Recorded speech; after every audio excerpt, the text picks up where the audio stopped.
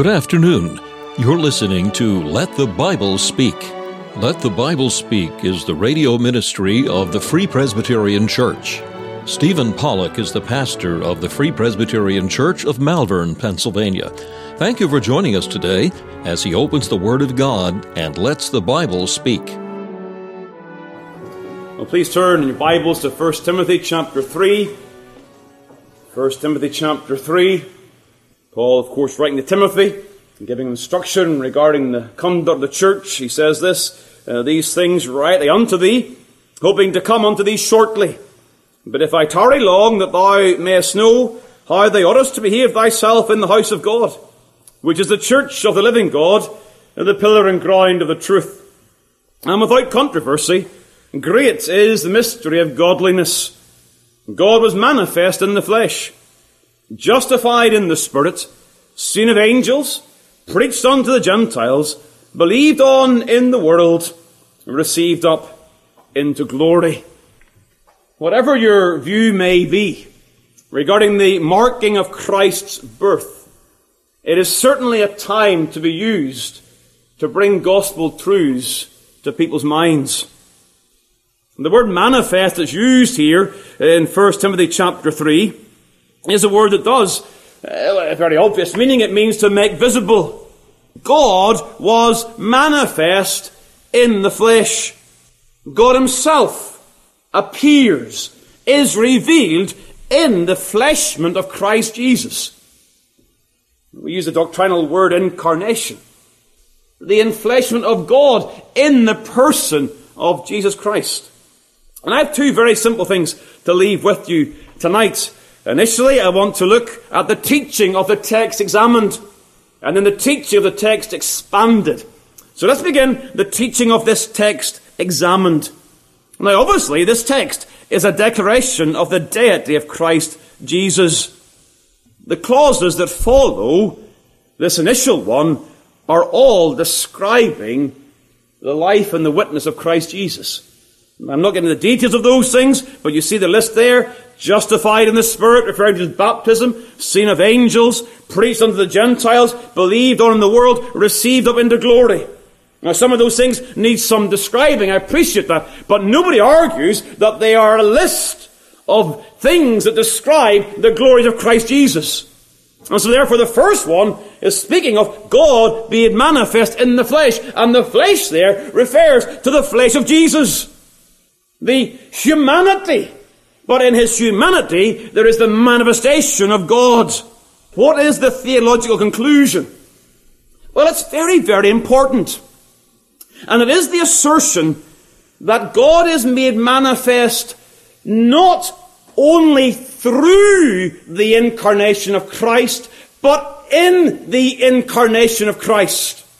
Again, you've got to think. I've used two different prepositions there. Through and in. Through Christ is, of course, true. We will see that. God is revealed through the life and the witness of Jesus. But the text says more than that. It says that God was manifest in the flesh. That in the person of Christ, there is God made manifest. Now, let me explain what I mean. In a sense, creation manifests God. The heavens declare the glory of God. The trees and the hills and the streams and the seas, they all give testimony to God. They all make God manifest. Christians, we make God manifest. It is, we saw this morning in Matthew chapter 5, we're to let men see your good works, that they may glorify our Father in heaven. They're to see God through us. We are to make God manifest. But creation or Christians make God manifest in an altogether different order than Christ. He is Emmanuel. He is God with us. So turn back, please, to John chapter 1. And in John chapter 1 and the verse 18, you have this text, no man hath seen God at any time. The only begotten Son, which is in the bosom of the Father, he hath declared him, made him manifest. The Son, in verse 14, and the Word was made flesh and dwelt among us, and we beheld his glory, the glory as of the only begotten of the Father, full of grace and truth. The Word that, according to verse number 1, was in the beginning with God, and the Word was God. And so the declaration that the Son makes of God in verse 18 is a declaration that occurs not only by what he says, but by who he actually is. It's a statement of God manifest in the flesh. Now, in recent times, we've thought about the humanity of Christ. But when you think about the humanity of Christ, you must do so recognizing that that humanity was taken by the second person of the Godhead. And you've one true God of true God we sang this evening. As you turn to John 14 then, over to John 14, and verse number 7. And the Lord speaking here to Thomas and to Philip. He says in verse 7, if ye had known me, ye should have known my Father also. And from henceforth ye know him and have seen him. The invisible God. Christ could say they've seen the Father. How can they see the Father? Verse number 9, Philip is confused. Lord, show us the Father, and it sufficeth us. In verse 9, Jesus saith unto him, have I been so long time with you, and yet hast thou not known me, Philip? He that hath seen me hath seen the Father. He is God, manifest in the flesh. The very embodiment of deity in the person of Jesus Christ. When we appreciate that the second person of the Godhead takes a human nature, we understand that he assumes a role. He assumes a role under the Father's will. Regularly within the Word of God we see Christ expressing the fact that he's been sent from the Father to do the Father's will. And therefore there has always been the understanding that in the humanity of the second person of the Godhead, there was a submission under the Father. But what you must understand here, in light of 1 Timothy 3 and John 1, is that submission is a submission of rules. It is not that the Son becomes less equal with the Father. These texts emphasize that the equality of Father and Son is not changed by incarnation. And you must assert that and defend that with every fibre of your being. That as he takes on flesh, he does not become less God. He is still co-eternal and co-equal with the Father. And he is forevermore. And my point tonight is to prove to you again that when you read about the enfleshment of Christ, you are shown consistently in the Word of God that as he takes flesh, he does not remove deity. And so that's a teaching of the text. In very simple terms, it is saying that in the enfleshment of Jesus, God was made manifest. Which leads in the second place to the teaching of the text expanded. In what ways does Jesus reveal God? Well, I have two things. He does so in his words, and he does so in his works. Turn to John 17. In John 17, in this high priestly prayer of Christ, you have the assertion of Jesus as he prays in verse 16, I have manifested thy name unto the men which thou gavest me out of the world. Christ in his teaching has made known the Father to men. Verse 26, and I have declared unto them thy name and will declare it. And so you see in this prayer that the Lord Jesus uses the word manifest alongside the word to declare.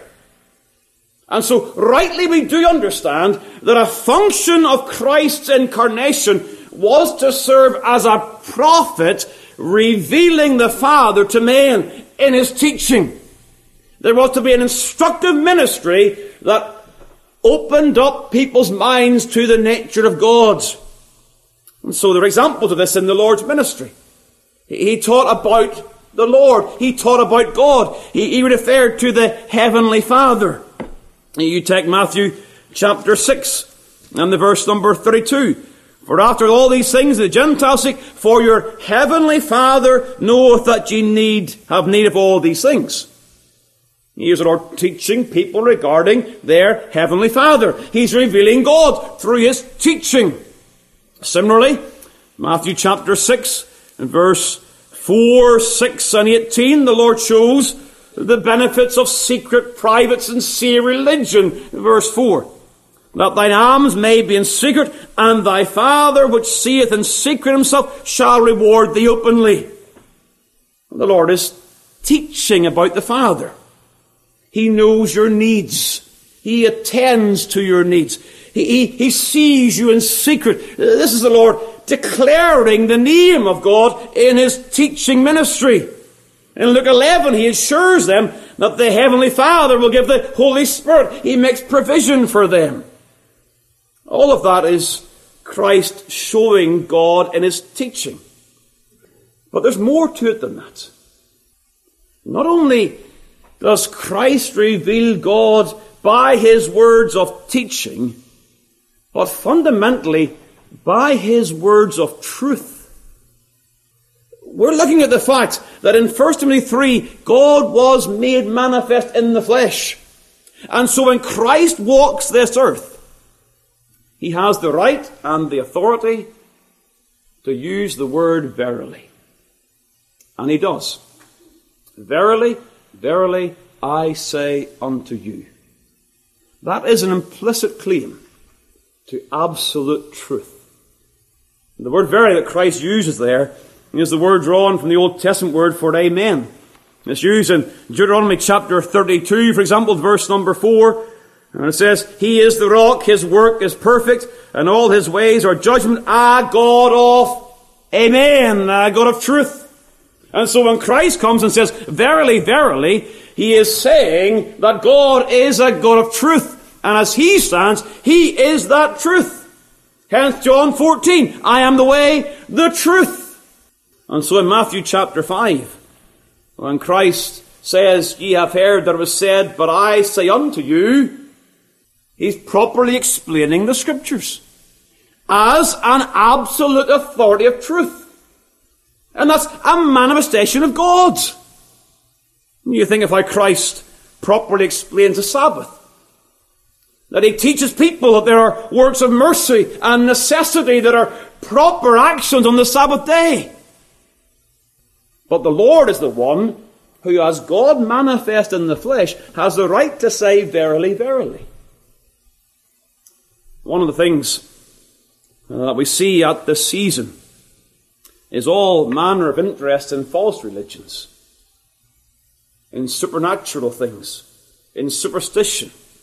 All the interest in angels here and angels there, and a lack of interest in Christ Jesus. And we have an opportunity to point people to the fact that in Jesus, God was manifest in the flesh, and as he was such, so he is the only source of truth. Absolute truth found only in Christ Jesus. And you can go to people and say, you need to stop looking, stop searching. Here is truth. It is in the person of Jesus manifest as God in the flesh. But the Lord also manifests God in his works. Turn to John chapter 9. John chapter 9 and the verse number 3. It's the account of the man born blind. The disciples are concerned. Who sinned, this man or his parents? And the Lord answers, verse 3, neither hath this man sinned nor his parents, but that the works of God should be made manifest in him. Christ in his works is going to make the works of God made manifest. You see the history, the story. The man is healed, and there is, again, pardon offered. But the point I want to make is that Christ in his works does not only prove his deity, but reveals the works of God. I wish, looking back, I had preached sermons differently in the past. Because so often when you come to the miracles of Christ, you apply it in this way. This miracle proves that Jesus was God. And that's true. There's nothing wrong with that. It's absolutely true. But it's also right and proper to assert that in this miracle, Jesus shows God, reveals God, makes the ways of God manifest. And in his works, he reveals God to mankind. And God is seen as Jesus is seen. You see, it reminds you of these things. In his works, we see that God rules over creation. You go to Mark chapter 4. Now, we don't have time to go through all the Gospels. We could do an entire survey. But what I want to do is I want to show you the particular works of Christ whereby people were caused to marvel, realizing they were in the presence of deity. You have Mark 4. A reference, of course, to the stilling of the storm. At the end of that, in verse 41, and they feared exceedingly, and said one to another, what manner of man is this, that even the wind and the sea obey him? And of course, what's happening here is, the Lord's in the boat, he's asleep in the hinder part, they awake him, and he says to that wind, peace be still. And the wind ceased, and there was a great calm. What does that show us? God manifest in the flesh. God manifest in a boat. Revealing to us that the God of creation is the God of providence. The God of creation is the God who has authority over the wind and the waves, over the snow and the rain, over the sun and the hail. It's all within the providential hand of God. Jesus showed that as he works the works of God. You see also in John chapter 1, turn there. What does Jesus reveal in John chapter 1? You have the account of Nathanael. Nathanael in verse 49 answered and said unto him, Rabbi, thou art the Son of God.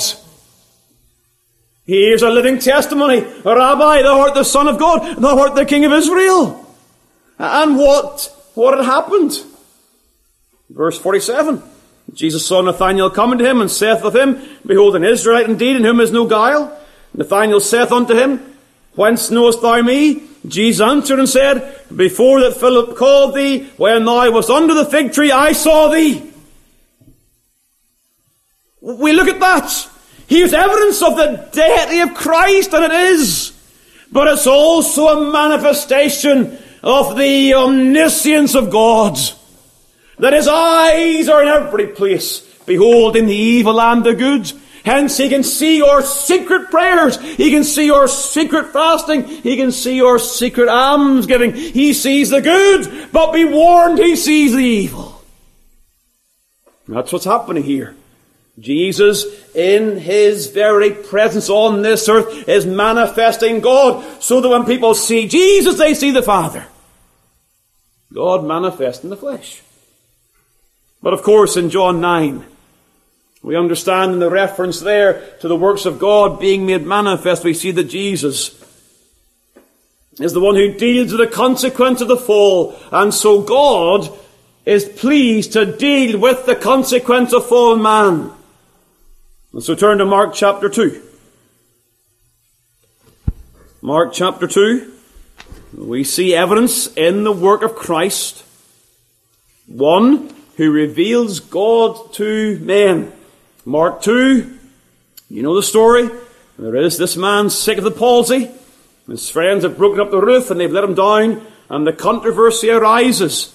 He says to the man, verse 5, Son, thy sins be forgiven thee. And there were scribes there, Verse 7, why doth this man thus speak blasphemies? Who can forgive sins but God only? And then the Lord shows His power, verse 10, His power on earth to forgive sins when He tells the man, arise and take up thy bed. And again, don't we often look at it and preach it? Here is evidence of Jesus' deity. But is it not also the manifestation that the God of heaven is a God who forgives sins? God manifest in the flesh. The works of Jesus are the works of God, and God is pleased to forgive sins.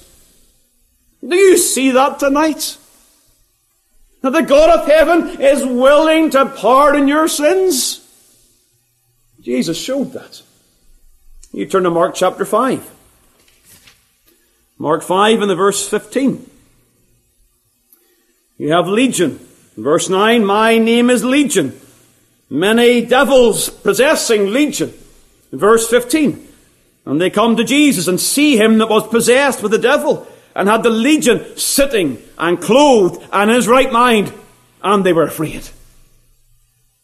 They were afraid because they saw in Jesus a power they had not seen heretofore.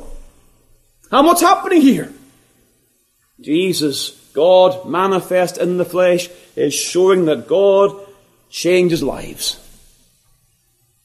Just a principle, but a glorious principle, that the God of heaven is the God that changes people's lives. In the desperation of sin, God can make them so that they are clothed and sitting in the right mind.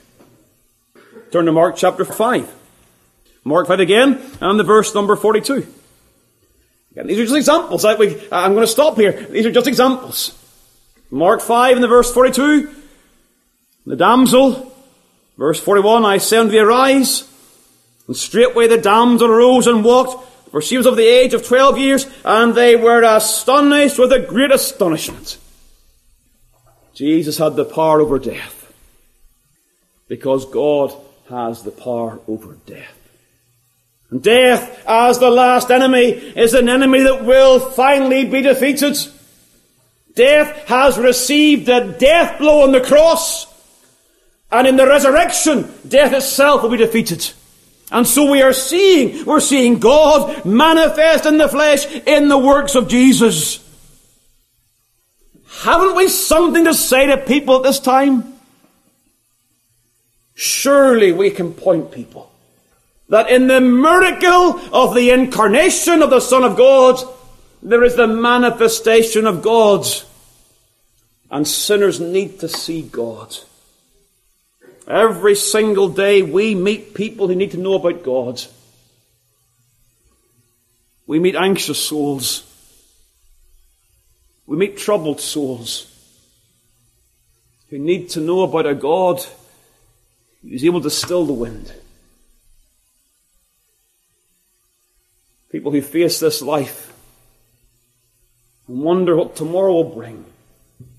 And we meet them in the store, we meet them in the street. And they may say to you, Merry Christmas. And you have the opportunity to look them in the eye and say, why are you troubled? When Jesus came into this world, He was God manifest in the flesh. And He revealed a God who is in control of this entire creation. That's a message, isn't it? That's gospel truth. There are those who are complacent. You may see the person coming out of the liquor store.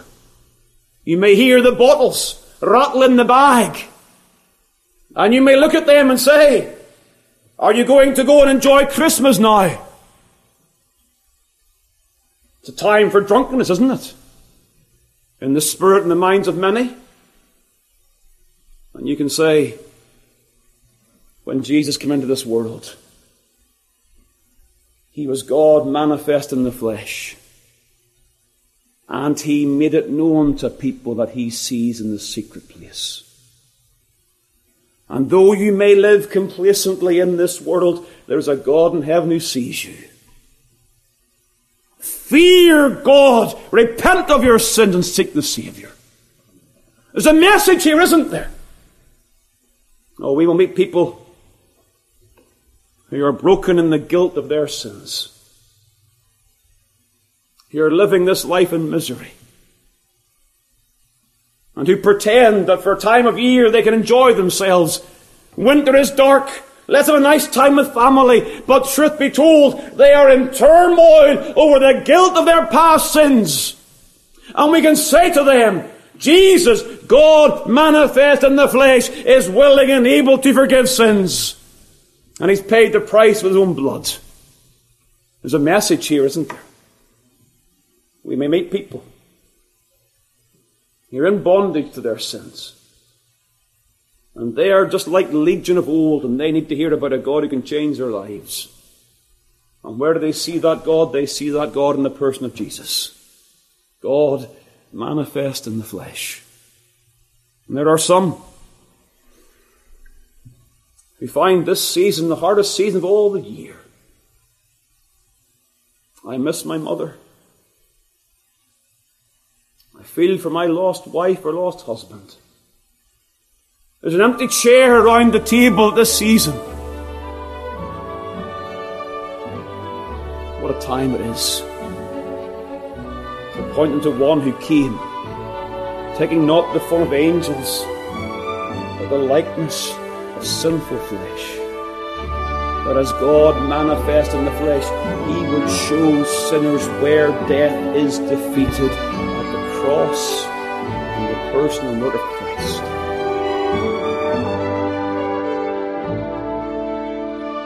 Thank you for taking the time to listen to this episode of Let the Bible Speak from Malvern Free Presbyterian Church. We extend an invitation to all to join us as we worship the Lord each week.